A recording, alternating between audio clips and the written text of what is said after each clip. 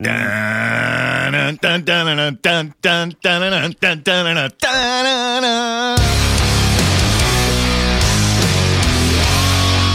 listening to Halford and Brough.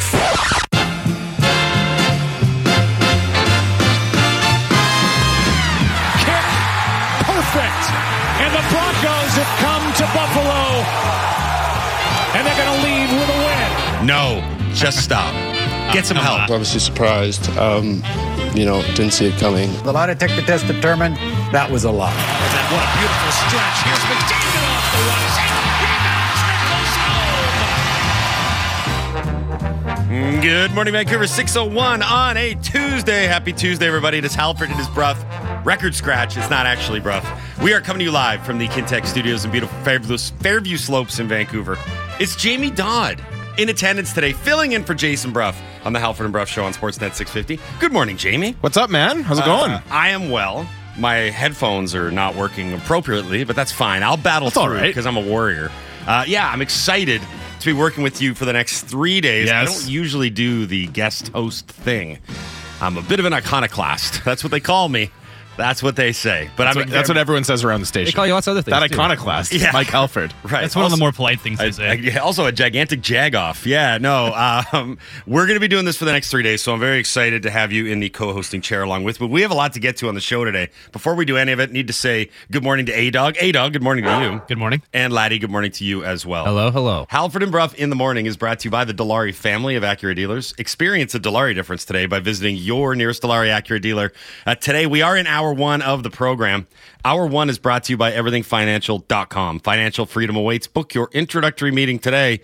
Visit them online, won't you, at everythingfinancial.com. We are coming to you live from the Kintec studio. Kintec Footwear and Orthotics, Canada's favorite orthotics provider, supported by over 2,500 five-star Google reviews. Find your perfect fit at kintec.net. Okay, what's happening on the program? You may want to know. At 6:30, Greg Wyshynski from ESPN is going to join us, our NHL insider. A lot of focus on the Edmonton Oilers. Of course, yesterday, first game under new head coach Chris Knobloch, a 4-1 win over Bo Horvat and the Islanders, who will be here on Wednesday to take on the Vancouver Canucks. So we'll talk to Wish about all that at 6:30. 7 o'clock, second-time guest on the program, JP Acosta from SB Nation's NFL coverage.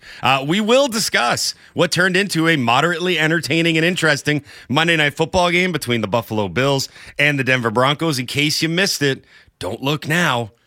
Russell Wilson and the Denver Broncos have won 3 straight games. Also, don't look and look very far away if you're a Buffalo Bills fan. They lost again. They dropped to 5-5. So JP Acosta is going to join us at 7 o'clock for that. 7:30. How many times have we had Speck on the show in the last, 2 weeks? Collectively on the station. He's a part owner at this point. He's more or less a guest host at this point. Yeah. So, and once again, we got him back. He has to say yes. He works for Sportsnet. So Speck's going to join us at 7:30 to talk about everything that's gone on in Edmonton. The narrative now in Edmonton isn't just that the coaching change happened, but it's that Connor McDavid is pulling all the strings from behind the scenes, and Connor McDavid does not care for that character assassination that he's getting, even though he assassinated maybe his own head coach.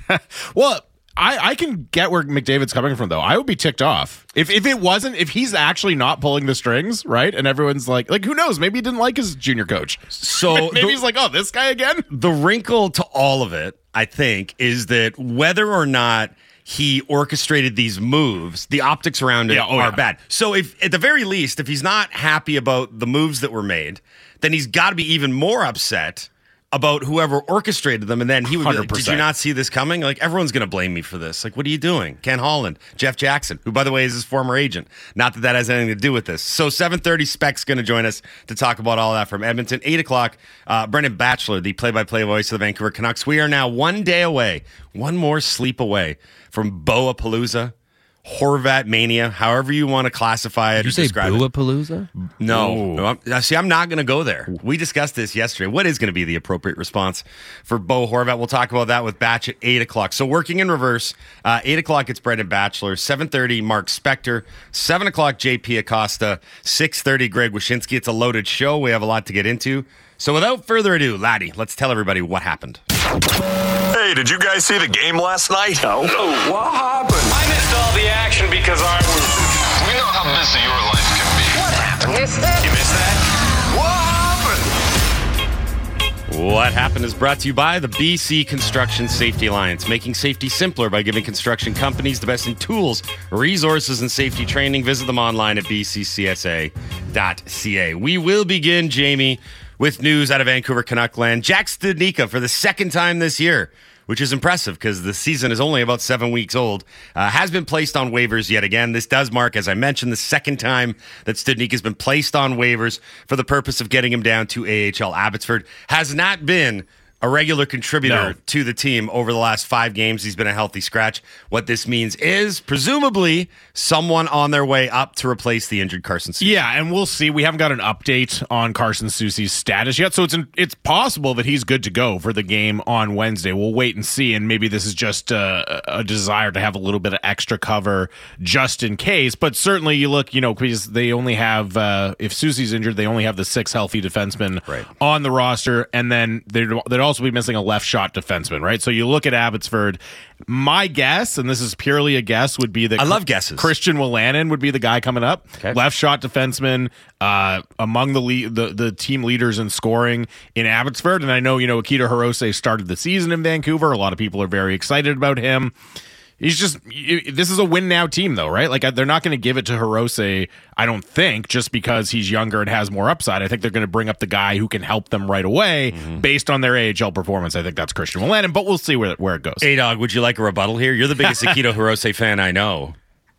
I mean, I've just been resigned to the fact that it's not going to be him. Probably not going to happen this year, and there we go.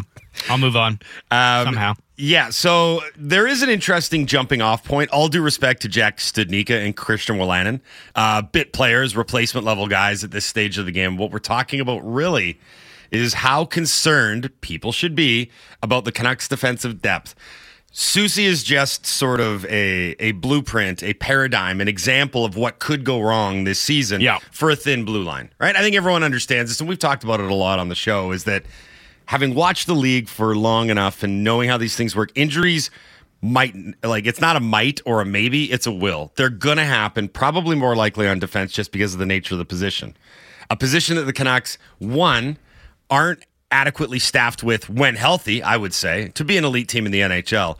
When the injuries start to hit, do they have the depth? How big a concern should it be that they're going already to the likes of maybe a Christian Wolanin or an Akito Hirose? I think it's definitely something that you would like to see addressed, because you think about it, okay, the Mark Friedman, Ian Cole pairing, that was successful, that was playing well, but then Friedman's minutes dropped off, and then he actually comes out of the lineup for the game against Montreal. Noah Juleson comes in, and that's kind of what happens with these depth guys or call-up guys. You might get a run of 5-6 games where it looks really good, but can you really depend on that for 2 months, 3 months in a season? And I think if Soucy does come out of the lineup, right, then all of a sudden you're in a situation where you probably have one of Friedman or Juleson and maybe Wolanin in there as well. And all of a sudden, Myers bumps up and he's your 4th defenseman now. And he's been playing really well, partly because he's been appropriately slotted as a 5-6 defenseman. And you just, the seams start to show a little bit more in a hurry, I think. And,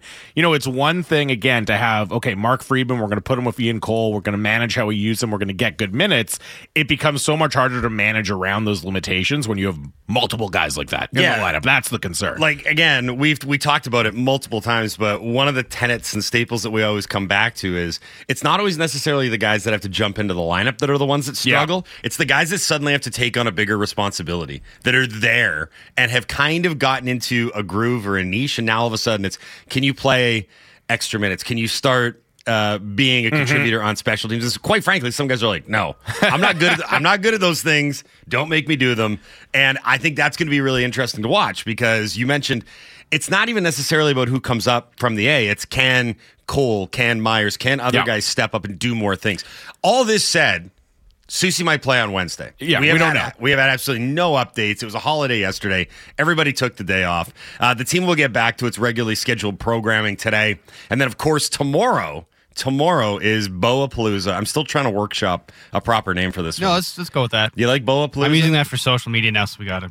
Right, that's it. That's what We're makes locked it official. in. We're locked in. Yeah, you can't change it now. Yeah, you can't delete anything off of X. Nope. Everything stays as is. There forever.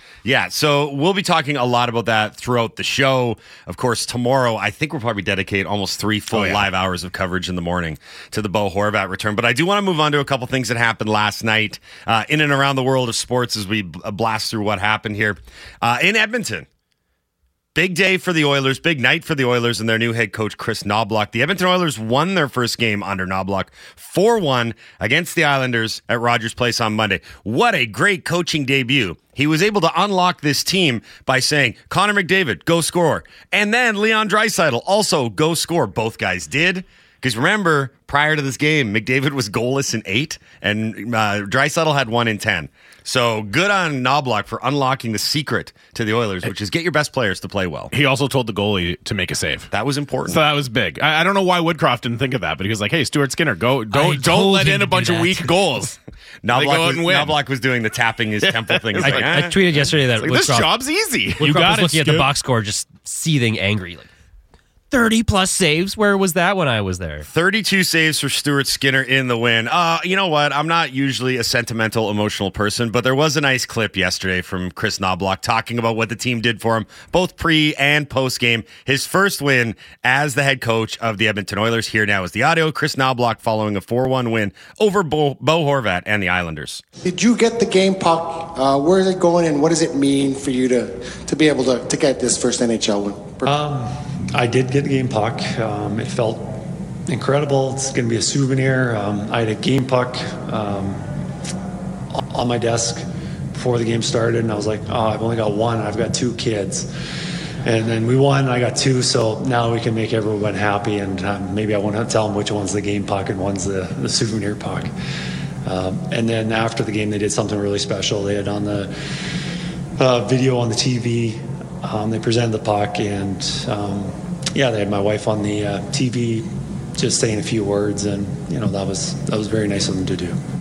And now to ruin that very nice moment, we need to discuss Connor McDavid's sabotage in getting a new head coach in the door, and of course, already having his former agent in the general manager's booth. So we'll talk to Spec about this a little bit more at 7:30, but there is a narrative right now, and it kind of works on 2 levels. One is that everyone, and I'm jokingly talking about the saboteur that is Connor McDavid, but everybody talking about McDavid now pulling the strings in Edmonton. Is this like Messier and Keenan all over again? Spec had that in his piece. Oh, did he? Okay, yeah, that's the first thing I thought of. He alluded to, was this going to be exactly like Mark Messier back in Vancouver 25 years ago or wherever it was? So right now, the optics of it are they have a new president of hockey ops who looks as though he's ready to take over from Ken Holland as general manager.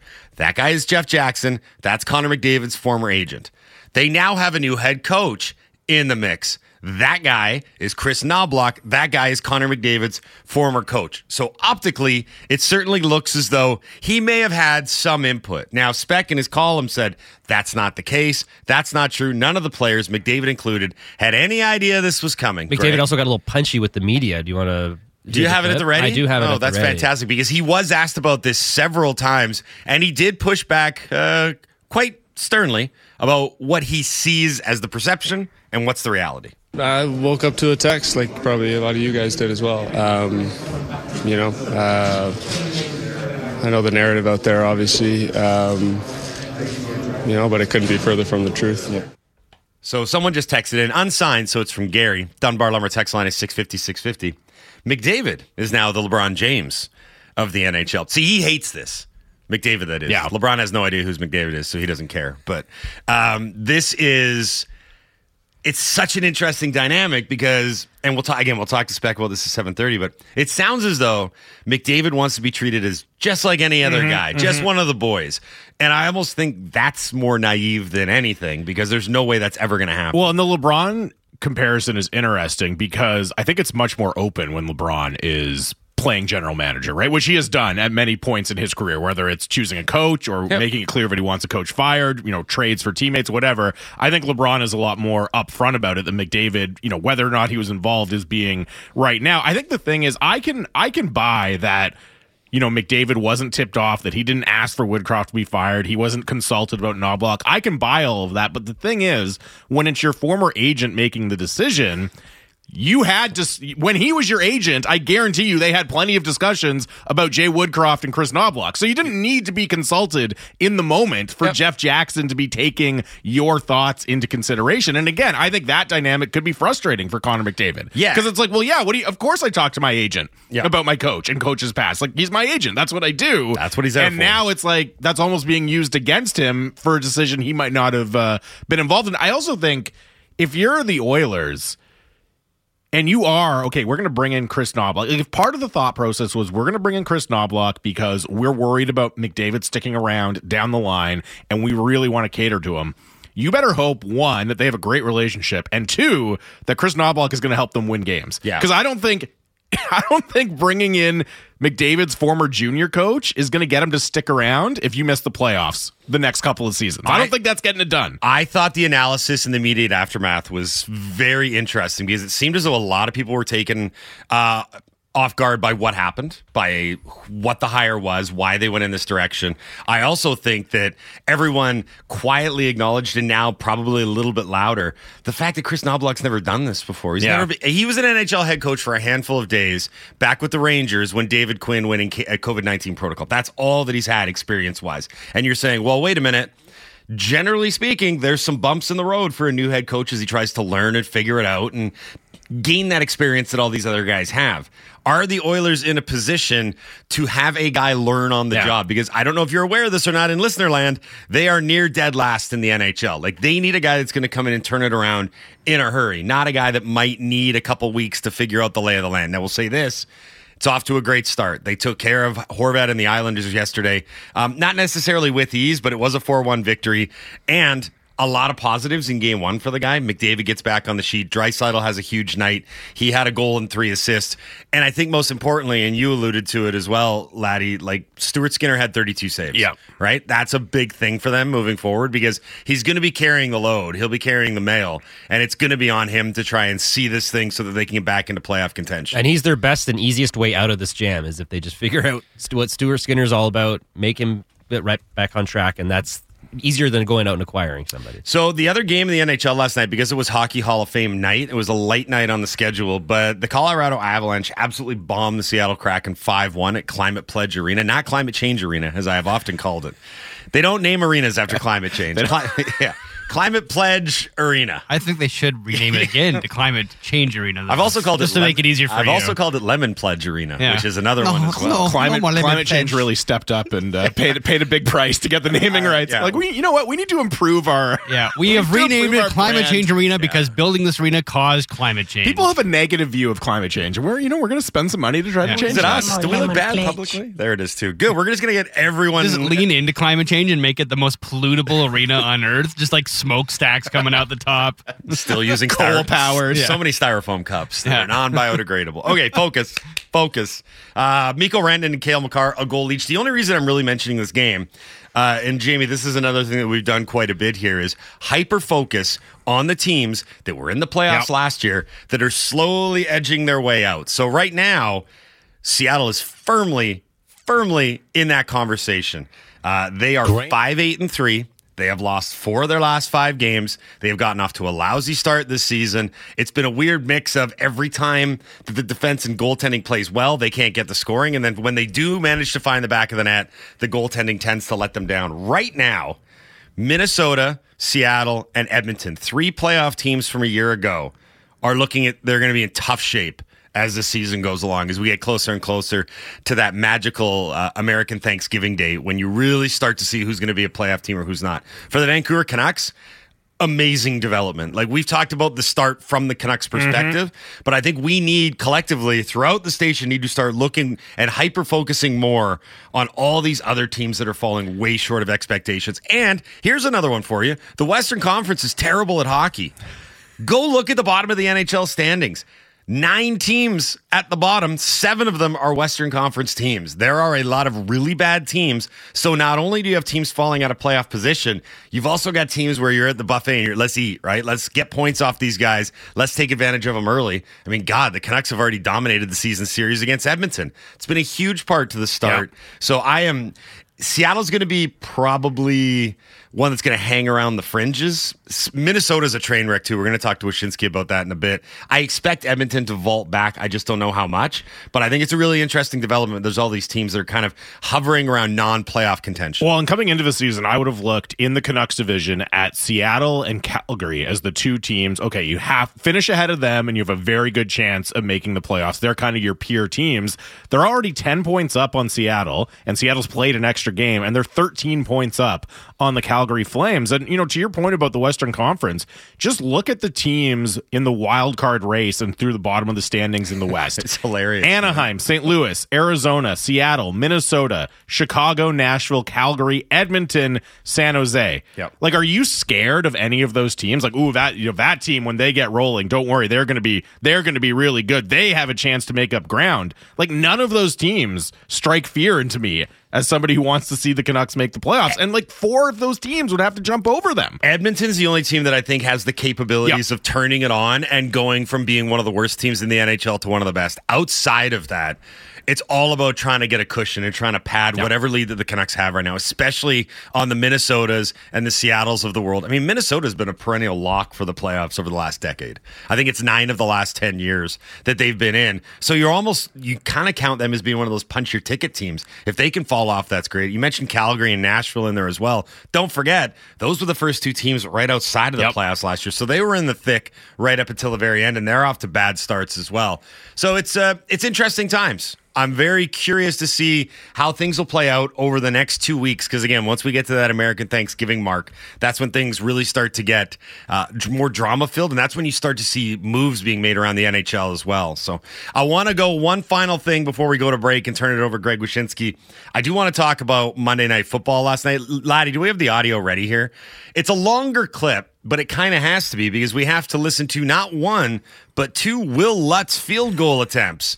The first, a miss, but the second, redemption time for Lutz. It's good after the Buffalo Bills had too many men on the field for the first attempt. It was a 24-22 win after Lutz hits for the Broncos. I want to play this out because as weird as it sounds on audio, that's what it looked like on television last night at the end of the game in a gut punch loss for the Buffalo Bills. Here now, the game-winning field goal sequence. It takes a little while. Bear with us, please. 41-yard drive for the win. Lutz. He missed it. But a flag is down.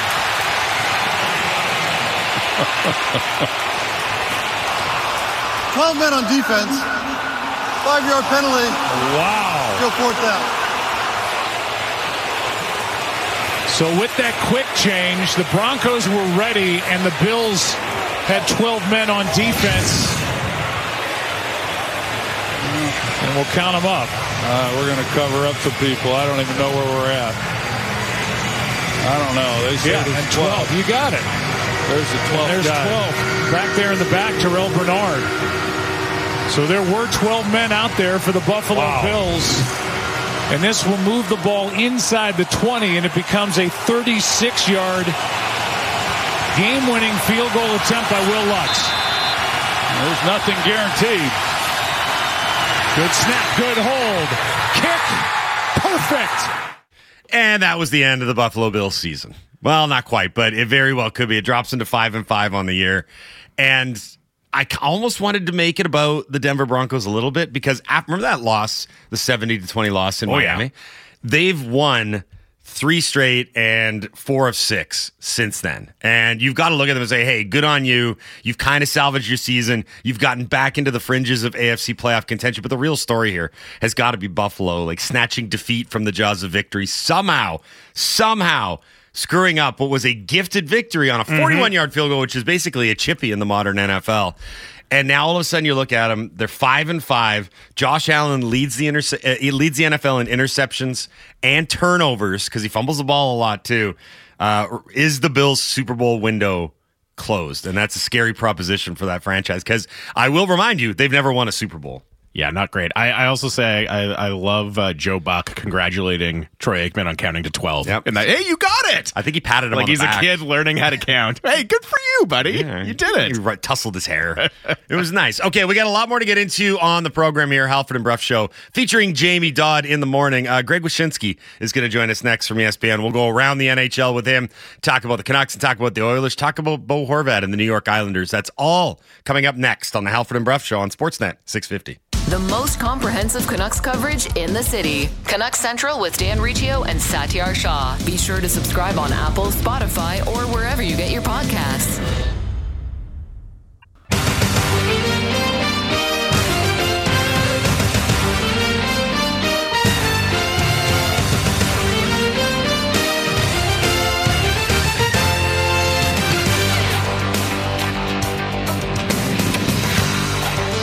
.631 on a Tuesday. Happy Tuesday, everybody. Halford Bruff, Sportsnet 650. Good news, everybody. My headset works again. Things are normal yet again. We did it. Sweet relief. The bad news is now we get to hear you speak and talk. You could always hear me speak. It was my headset. That's that true, was the problem. Yeah. Problem now is I didn't think of it that way. Yeah. I don't think you understand what a headset does, unfortunately. It's the one you speak into, right? You are listening to the Halford and Bruff Show on Sportsnet 650. Only there's no Bruff.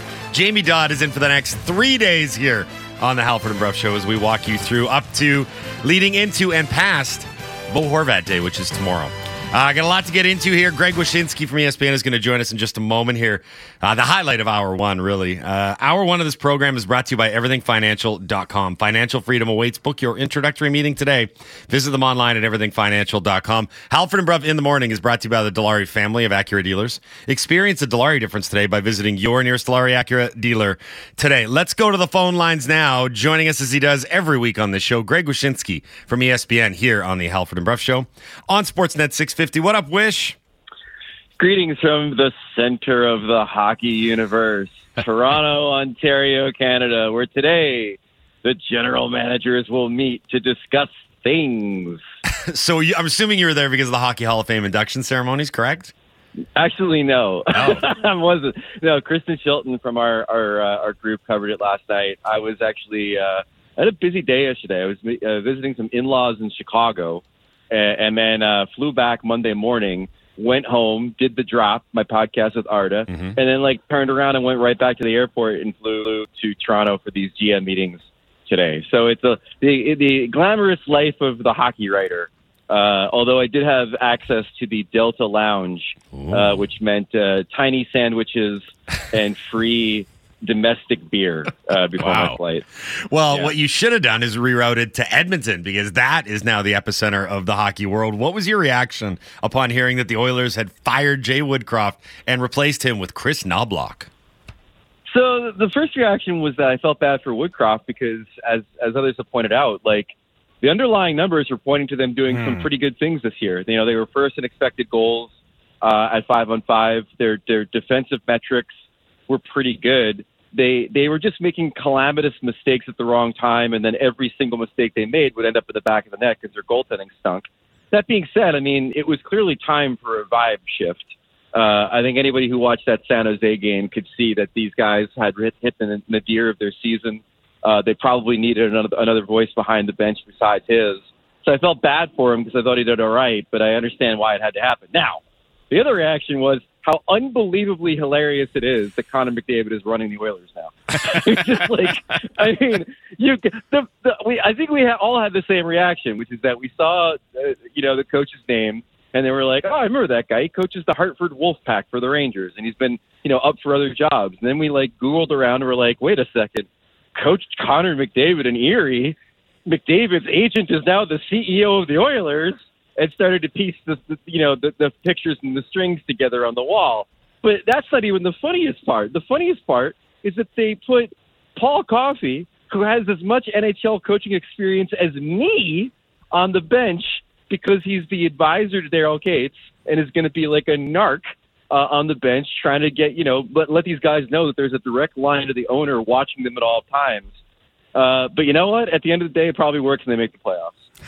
So What would the case for Chris Knobloch be if he didn't have any prior relationship to Connor McDavid? Because as you said, he's been up for other jobs. It was just so striking in this case, and I think it's also not typically what you necessarily see a team that starts slow out of the gate do, right? Oftentimes you go to a more experienced head coach in that situation. So, like, is there a case for Knobloch being the right guy, if he hadn't coached Connor McDavid in junior?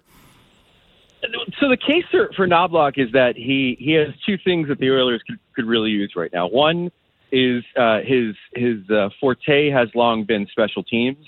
Their special teams, especially their power play, inexplicably struggling off the hop this season. So the idea that he can come in, tweak a few things, get those units rolling, I think is plausible. And I mean, I'm not going to say it's his presence, but already last night we saw the power play really assert itself in that win against the Islanders. The second thing is that, and this is the thing that Jeff Jackson, Connor's agent turned team president, said a few years ago, is that he's got a real knack for player to player communication, like coach to player communication. Like he's the kind of guy that goes into a new gig and really kind of digs deep to find out who these guys are and the best way to communicate with them. Not in a creepy Babcock way, but like in a cool, I'm going to try to maximize your abilities to the best that I can and put you in situations where you can thrive. And so, that kind of coach coming in, maybe, somebody who's not going to, necessarily reinvent the wheel from a scheme standpoint, but just somebody who can come in, communicate with guys, hold them accountable when necessary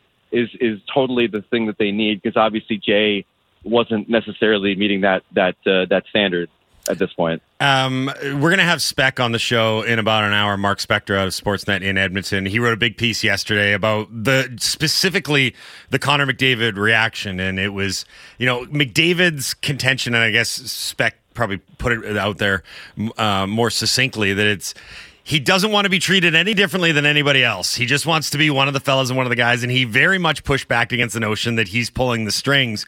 And I kind of said, like I jokingly, you can't be that naive, Connor, because you're the best player in the league.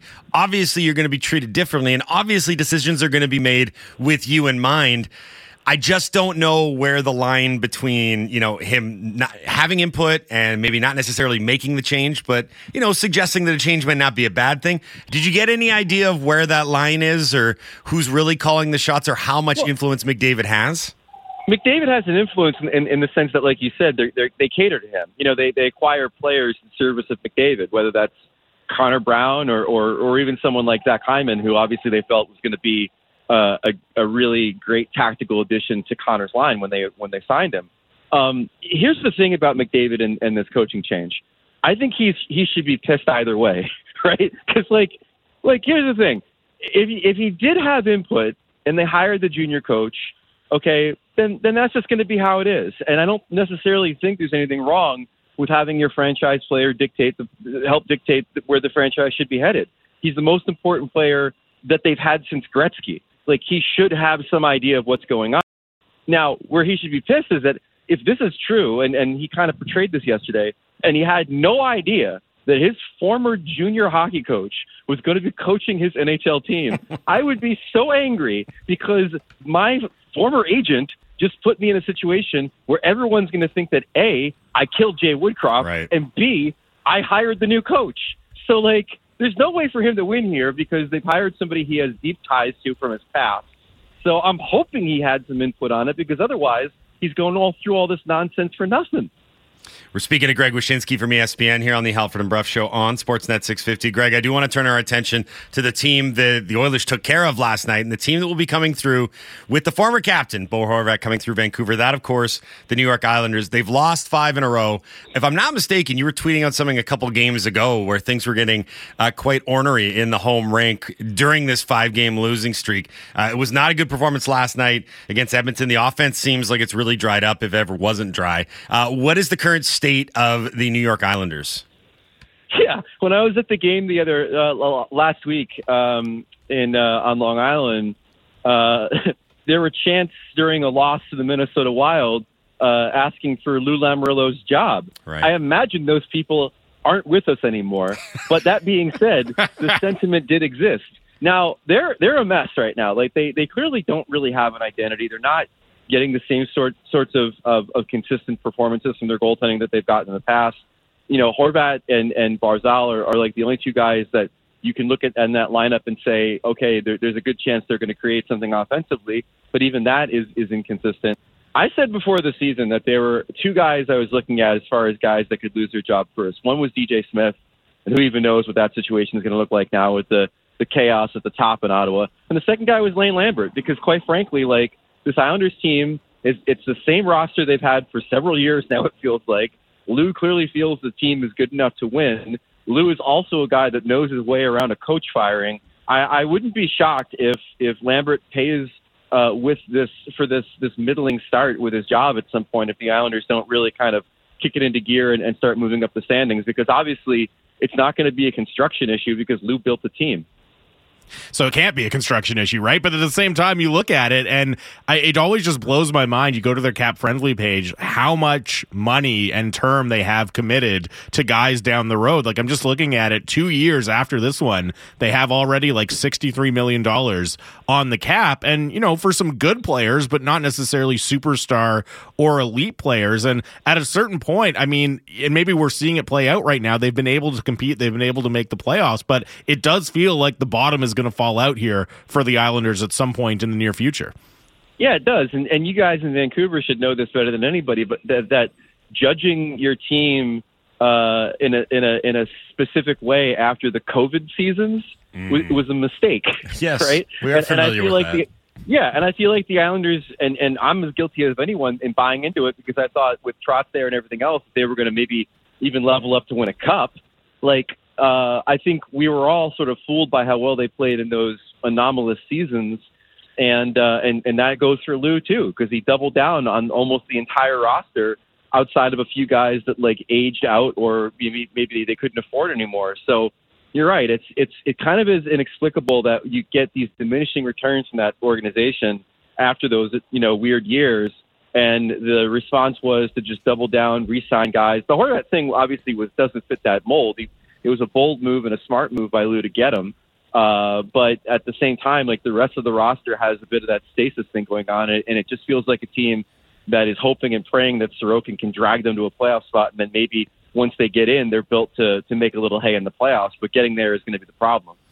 Speaking of teams that have gotten off to a middling start and might not be in the playoff picture this year, how much attention are you paying to what's going on in the struggles in Minnesota with the Wild right now? We played some of that Dean Evison audio after they allowed 7 special teams goals against Dallas the other night. I think it was 5 on the power play and 2 shorthanded, which is actually so bad it's impressive, but not for Dean Evison. So how much attention are you paying to what's going on in Minnesota right now?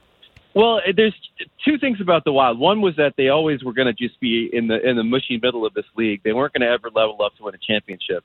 But they're not even hitting that mark right now, which is kind of the shocking part. They've been able to rely on a couple things in the last few years, and they've all gone haywire right now. Like, Kaprizov's not playing well. The defense that was sort of a hallmark of Evanson's teams, especially analytically, has obviously not necessarily come to fruition so far.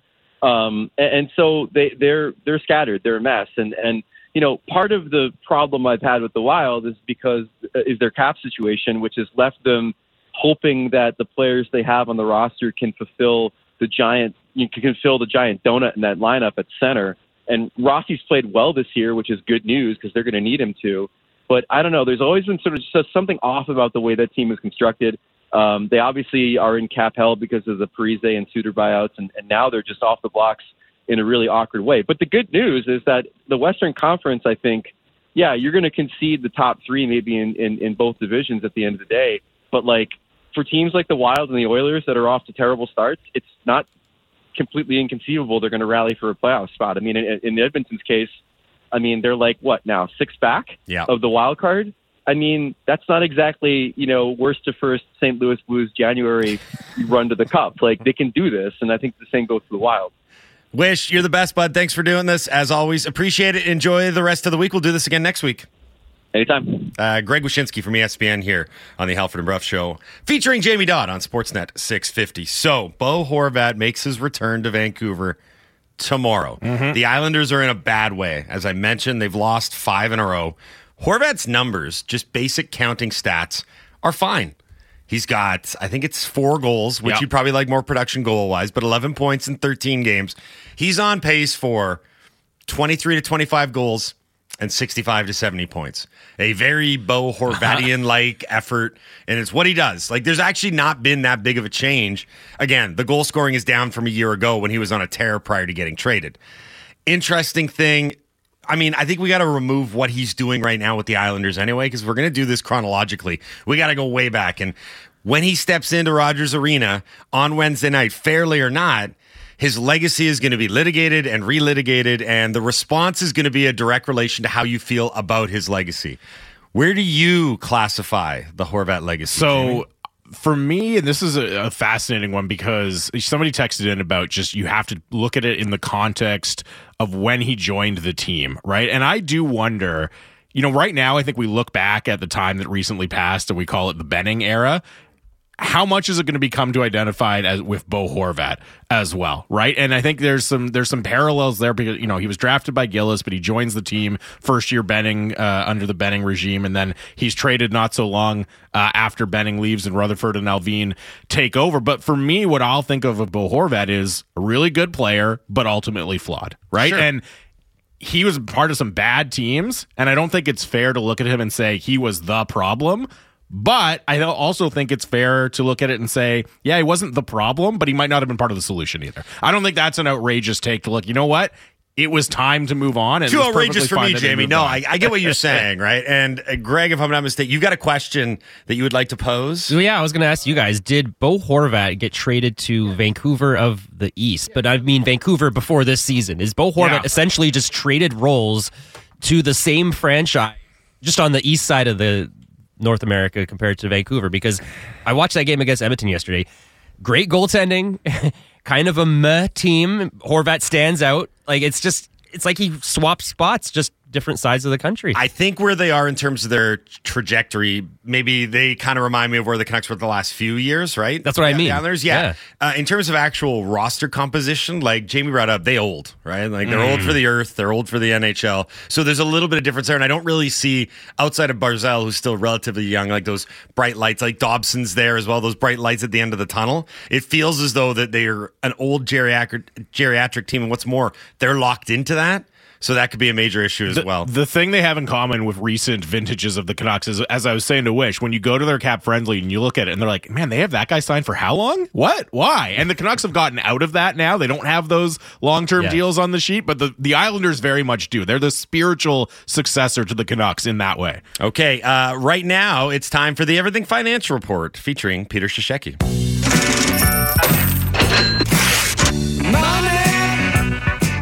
You may think getting a proper financial plan is a long, cumbersome, and difficult process, and that's why you don't have one. Well, you're wrong. It isn't. Give Peter Shashecki and his team at Everything Financial just 1 hour of your time, and they'll get you on the road to financial freedom with their Omni Formula Express plan. Peter joins us now on the Halford and Bruff Show on Sportsnet 650. Good morning, Peter. How are you? Doing well. Good morning, and I have one question for you. Shoot. Will Horvat get cheered, or will there be a sprinkling of loud boos in the crowd?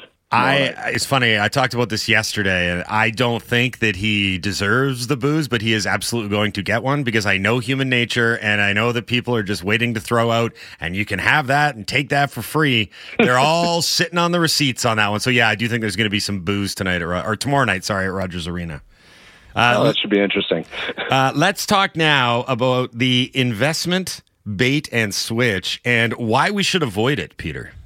Well, bait and switch is something you see in the investment world every time the markets become volatile or they become low. Someone's bringing you in at the bank, the mutual fund company, promising you unicorns and rainbows, and you should go with them because they know better. And this is when it happens. It happens all the time when you see highly volatile and a long stretch of low markets, just like we have right now. How do you know if you're being a victim of the aforementioned bait and switch? Yeah, two key things that you'll see. You go in, you want to talk to someone about your investments with another company because maybe you're not happy where you are or you've kind of been ignored or whatever. And the first thing they do is they ask for your statement. Now, the only time you should give in a statement is block out everything you're invested in, pretty much, and just like have them talk about fees. Maybe show them the total you have in your TFSA or your RSP. But that's the first thing they do is they're going to ask for your investments. They want to look at a statement, and then they're going to come back and say, hey, look what we can do for you. You should go into this. Look how well it's done over the last few years. And that's one of the keys. Past returns are not for sale. Oh, but they'll show you past returns, and they'll convince you that that's what they would have had you in 2 years ago before this downturn in the market started to occur. Any other tips or advice on how to avoid this type of scenario? Yeah, well, first, if they ask for your statement because they want to compare rates of return, run for the door. Or here's a fun one you can do, and I had someone who did this because I kind of coaxed them into it.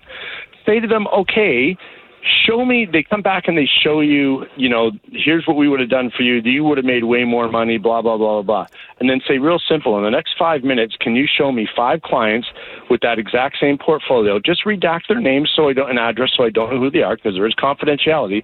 But pull up 5 people right now who had that portfolio the last 2 years.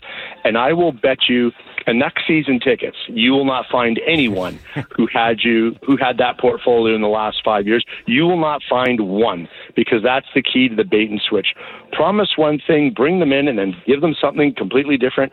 No different when then you're going to buy the car that's on sale. But wait a minute, they don't have any of that car on the lot, but let's buy this one with all the extra goodies in it. None of us have ever heard about that happening.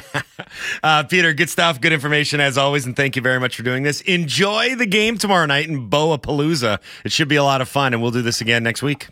You bet I will. I'll sit on my hands and I will not boo. Oh, very good. Taste. Thank you, Peter. Right, guys, appreciate have a great day. You too. Thanks. That's Peter Shishecki from Everything Financial. Visit Everything Financial online at everythingfinancial.com or call 1-888-424-4421 and get your complimentary introductory meeting booked today.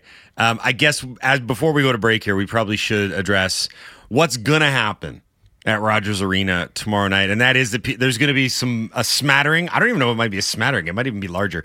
People are going to boo Horvat tomorrow. So I think how it's going to go down is obviously there's going to be a tribute from the Canucks, tribute video, recognition, whatever. There's going to be almost unanimous applause then, right? Standing ovation, big show of recognition and support and appreciation for Bo Horvat. During the game and after that point, then there will be boos. There will be boos when he touches the puck. If the Canucks are winning, there might be a try at some chance, but I think there'll be both sides of it, right? They'll get the recognition and the appreciation when they do the tribute. Then after that, you're going to hear some boos. And that's wrong. Do you think the music will be like, I will remember you? What are the top 3 emotional tribute video songs? I think they all are sung by Sarah McLachlan. No, because Green Day gets in there all the time. Yeah, right? Time Your Life, I guess. Yeah, but we have a weird association with that one. Not that weird. They just fired me to it. That's fine. But no, what other songs are there? I can't triggered here.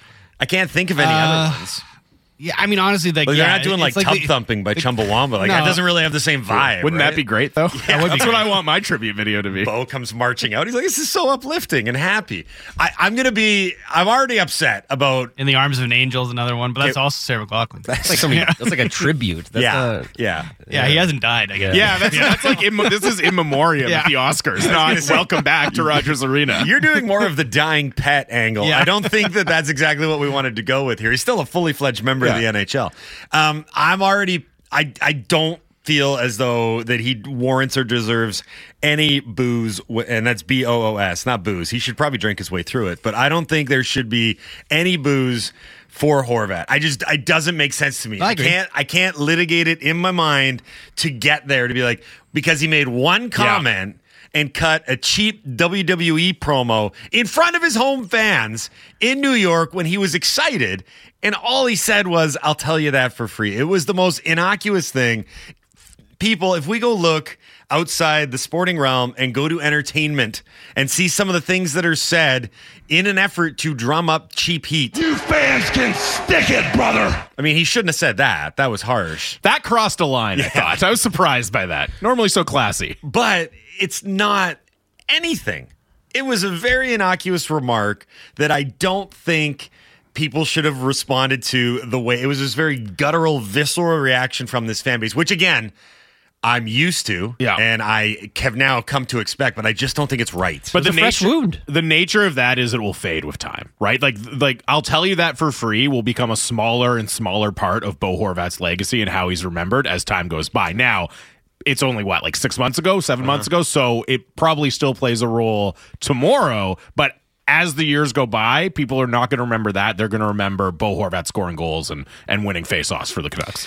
So we got a big 7 o'clock hour coming up on the Halford and Bruff Show on Sportsnet 650. JP Acosta, SB Nation NFL writer, is going to join us. Big win for the Denver Broncos last night. Big loss for the Buffalo Bills last night on Monday Night Football. 7:30, Mark Spector from Edmonton is going to join us as we talk about Connor McDavid. Mick GM is a really funny nickname, by the way. I like it. I'm going to roll with it. I don't know for how long, and I don't think Spec will appreciate it, but Mick GM will ask Spec about it coming up at 7:30. So we got a big hour to come. Don't go anywhere. You're listening to the Halford and Bruff Show featuring Jamie Dodd right here on Sportsnet 650.